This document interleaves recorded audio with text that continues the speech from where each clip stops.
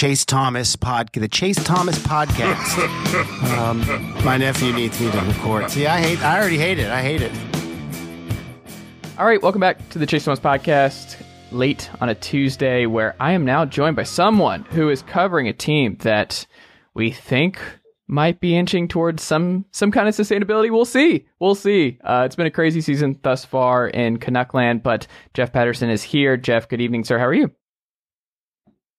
I'm doing well. Thanks for having me on. Thanks for being here, man. So for the folks that have not been totally ingrained in what's going on with the Canucks to start this year through the first 25 games or so, what has happened to the Canucks? Why did they clean house? What is going on in Vancouver at the moment? Well, I don't know how much time we have here, but let's get after it. The Coles Notes version, I suppose, is this team just so woefully underachieved based on organizational expectations. This is a team that traded away a first-round draft pick for a second year in a row in the offseason to Arizona, this time to pick up Connor Garland and Oliver Ekman-Larsson. It was all about the here and the now. The general manager had stated that he believed this was a playoff team, and then they proceeded to win 8 of their first 25 games and were mired in the basement of the Western Conference and really the league standings. And so something had to give. The best players were just not performing and certainly weren't producing.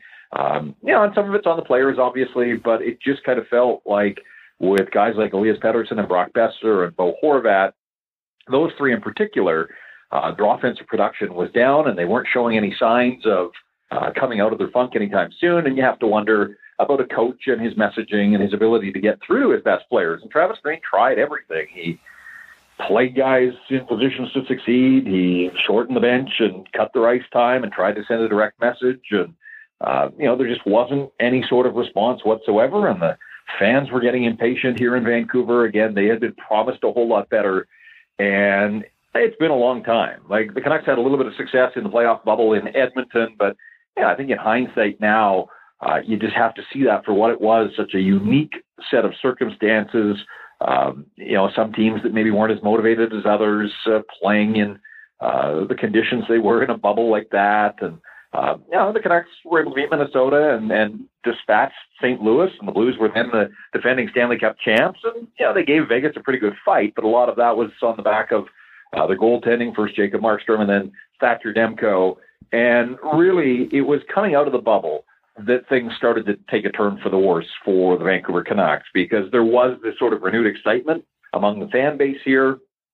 And it was shortly after the bubble when free agency opened and guys like Jacob Markstrom and Chris Tanev and Tyler Toffoli and Troy Stecher all walked away from this hockey club. They couldn't retain any of their unrestricted free agents. And then you think back to the shortened season last year under the cover of COVID. And of course, the Canucks were hit harder than any professional sports organization in North America. And there was a lot of talk and back channels here about, the way that the organization handled its business and some of the ways that they conducted things, and were they, responsible? Everybody in the world was battling COVID, but no sports organization was hit harder than the Vancouver Canucks. And, why did that happen the way it did, and the response to it? And, 2021 has been just a highly disappointing season or a calendar year for the Vancouver Canucks. Last season, they finished dead last in the All-Canadian division, and then this, 8 wins in the first 25 games. So something had to give, and it did earlier this week. And, the biggest single-day house cleaning in the franchise's history, and the Canucks have been around since 1970, but to clear out a general manager and his right-hand man and a head coach and his top assistant coach all in one day, we were expecting and anticipating some change, but I'm not sure that we thought it was going to come that swiftly and touch that many people within the organization, but here we are. Is this the right direction to take, like a full house cleaning? And do you put all like the coaching staff, the general managers, or is it more of an ownership thing? How much of this still falls on ownership's directive and what they saw for this club in the short-term vision in the last 2 years? Right. So to answer the initial question, is it the right move? Until I see who ultimately is coming in to take over and to set the course now for this organization, I'm going to reserve judgment there. But pro sports is about winning. It's a bottom line business. And Jim Benning had 8 years. 8 years. Not many general managers who qualify for the playoffs twice in that span hold on to those types of positions for 8 years. And so the frustration was running high here in Vancouver. And I think people thought, like, this is a guy that had all the top 10 picks. When you look at Elias Paterson and Quinn Hughes and Vasily Podkolzin, who's a rookie now, was the 10th overall pick back in 2019. People look at Jim Benning and his draft record, and he was touted as this sort of draft guru, and yet swung and missed completely on Ole Juolevi as the 5th overall pick back in 2016. And before that, the first ever draft pick that he made was Jake Virtanen, who was a 6th overall pick in 2014. And, when you're picking that high, you have to connect. And so to have two guys that, just didn't pan out, Virtanen's playing over in the KHL now, and Juolevi got dealt for depth pieces just before the start of the season. The Canucks have done well in the draft with Elias Paterson and Quinn Hughes, but it's not fair, I don't think, to look at just the successes at the draft table. I think you have to take into account some of the key misses as well. And so, you look at this Vancouver Canuck roster. Thatcher Demko was a 2nd-round pick, and Nils Höglander was a 2nd-round pick.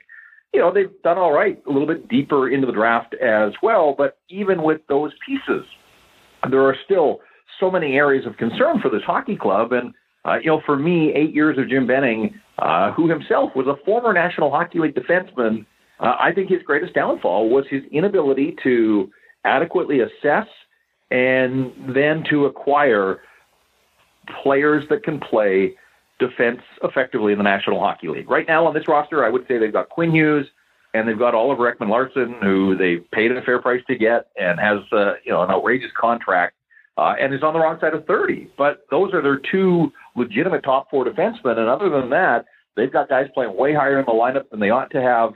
And it's just been a revolving door of swings and misses in terms of acquiring guys that the Canucks felt could credibly play the position, and it just hasn't happened. And so, a lot of times when teams struggle, it's because they can't get a save. And Thatcher Demko has been terrific in goal, and before that, Jacob Markstrom was, a 2-time team MVP here before he left in free agency. So you can't blame it on goaltending. The Canucks have had really good goaltending, and yet they have still been a bottom of the standings team for way too long. And so I just think, again, on balance, 8 years, and I'm not sure that the club is any further ahead than it was when Jim Benning took over. It probably was time for a change there. And, coaches are hired to be fired. It's the old adage, Travis Green, 5 years, or he was into his 5th year and only tasted the playoffs the one time in the bubble. And even at that, it was because the playoff format was expanded to 24 teams. Remember when COVID hit, the Canucks were right on the playoff bubble, and there was no guarantee that they were going to qualify if the playoffs had been the traditional 16 teams, 8 on each side. And so, their success came once they were invited to an expanded playoff tournament. And once they got in, they did some good things there, but it was brief, and it kind of was a flash in the pan ultimately, because here we are 18 months later from the Edmonton bubble, and this team is in shambles and now trying to figure out, its best course of action to start to move forward here. Is it kind of odd that they already installed a new coach and his contract, I think, runs through 2022, 2023 before hiring new front office personnel? Yeah, and, you'd asked me a little ownership, and the Aquilini family, it's 3 brothers and their elderly father. The mother has passed on now. The 3 brothers essentially are in charge, and Francesco is the chairman of the Canuck organization. And, he gets accused of meddling all the time with this organization. And a lot of people thought that, his impatience was ultimately what led to the departure of Trevor Linden, who had been hired as the president of hockey operations. And Jim Benning was able to convince the owner that he could turn this thing around quickly, and Trevor Linden wanted to tear it down and rebuild. And that was a handful of years ago, and it looks now like Trevor Linden had the right idea, but Jim Benning was able to convince the ownership group that, no, he could turn this around in a hurry. And so he traded away a first-round pick to Tampa to get JT Miller, and that trade has worked out. JT Miller's been a heck of a player and is the Canucks' leading scorer.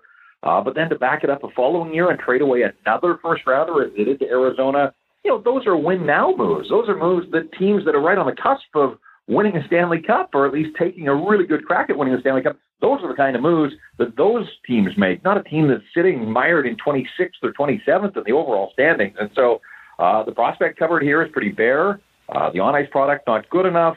And as a result, it all came to a head, and ownership decided enough was enough. I think the crowd chanting "Fire Benning" at home games here recently, and just a lot. I mean, the temperature has been high in this market in terms of unrest among the fan base. And so, I do think ownership has to take some responsibility. And then, you sit here and we talk about, okay, house cleaning. Well, we heard from Francesco Aquilini, the Canuck owner, on Monday afternoon, first time in 7 years that he has sat in a press conference setting and addressed the media. Wow. And he told us essentially that he was the guy that reached out and hired Bruce Boudreau. So you've got the owner now hiring a coach before bringing in a general manager. Like, what are we doing here? 8 years of dysfunction, and it kind of feels like we're starting all over again here in Vancouver with more dysfunction to come. So there are other moves that have to be made, obviously, but Bruce Boudreau has been installed as the head coach, and he's not going anywhere this year. So whoever is brought in as a general manager or a president of hockey operations, he is going to inherit a veteran head coach who has a track record of turning around underperforming teams. But yeah, I mean, it does sort of feel like business is being conducted out of order, at least, out of order compared to the conventional wisdom of starting at the top and letting those people hire the people that they want to hire. What happens with Bo Horvat?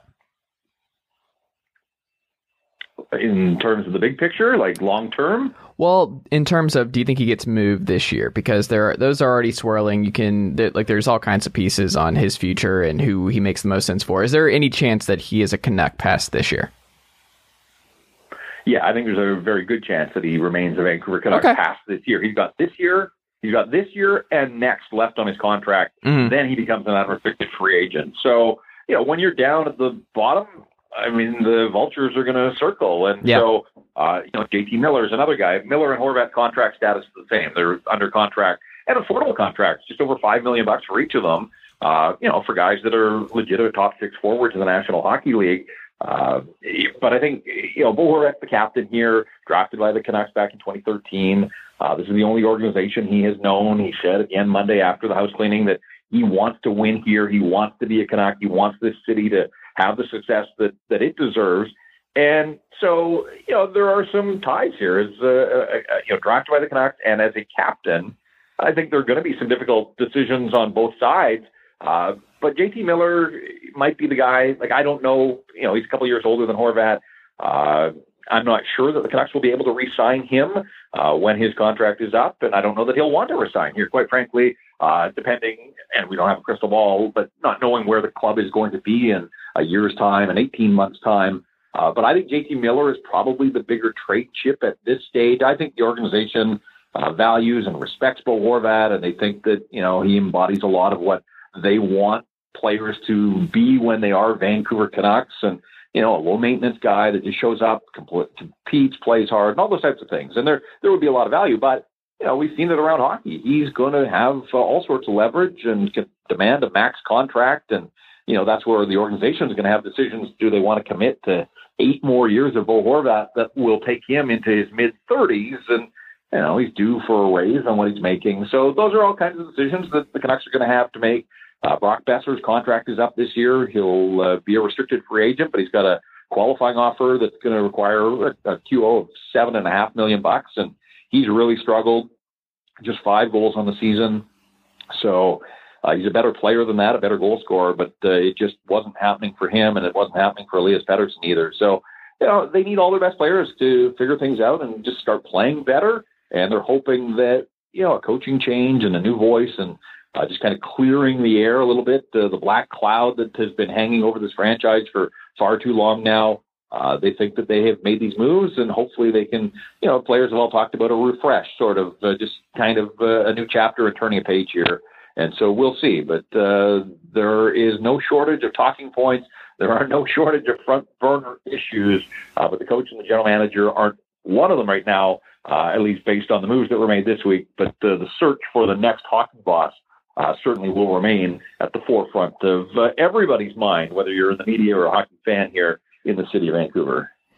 Who of the young core would you say is the most untouchable and you're still most excited about in the long term? I think Quinn Hughes. Quinn Hughes has done things already in his brief NHL career that we just have never seen in half a century of Vancouver Canucks hockey. He had a disappointing year last year.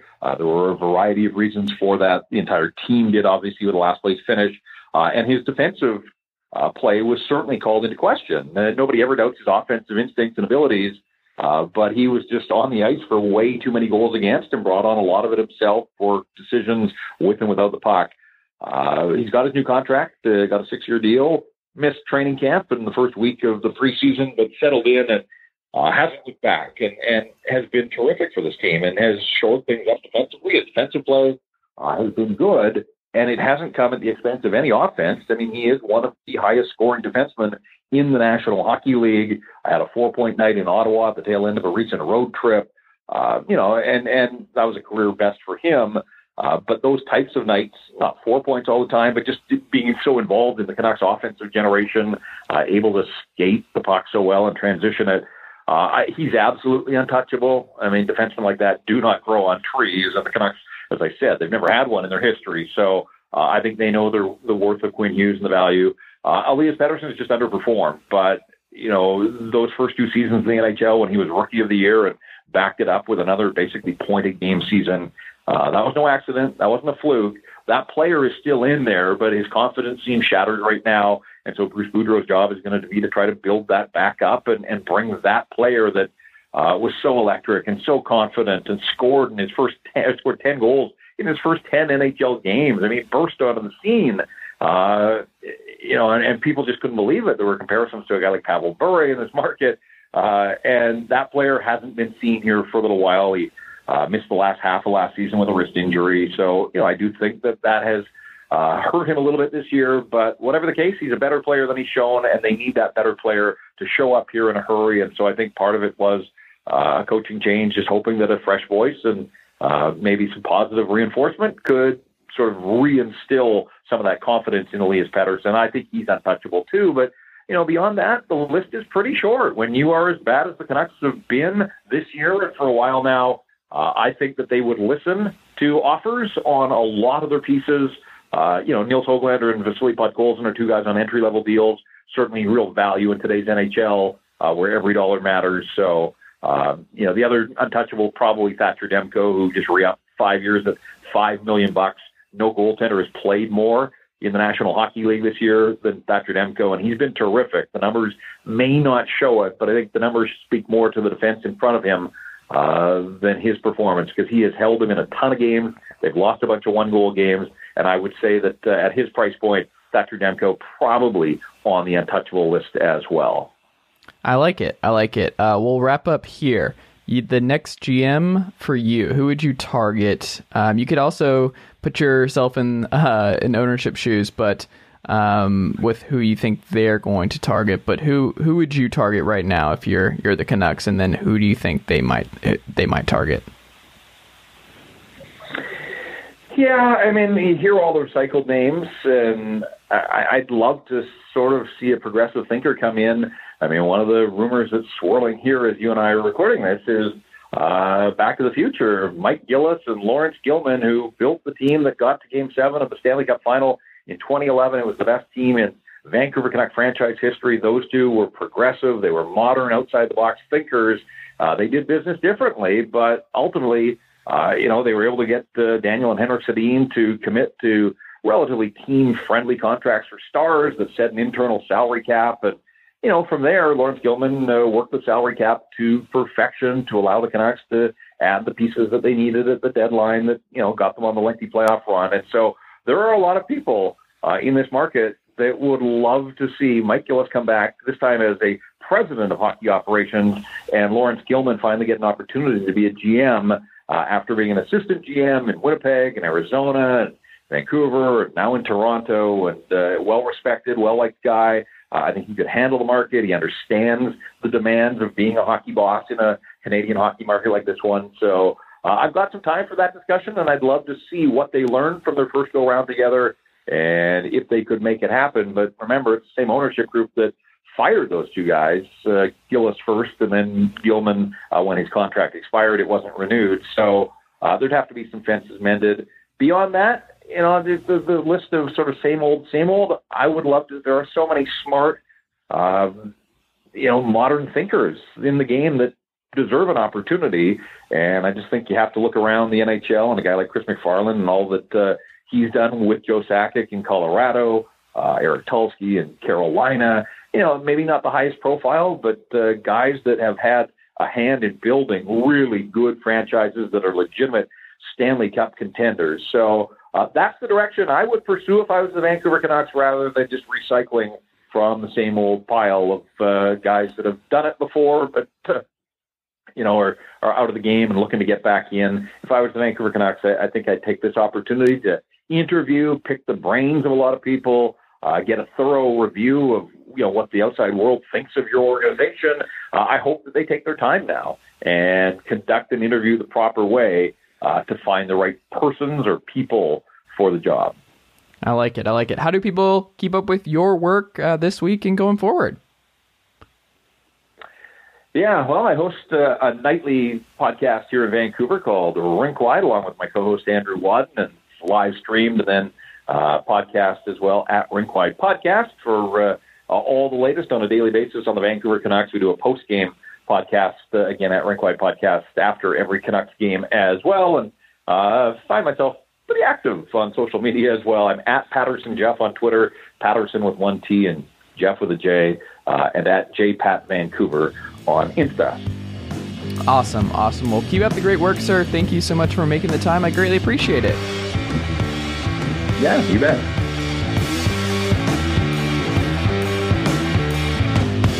Nicely done, nephew.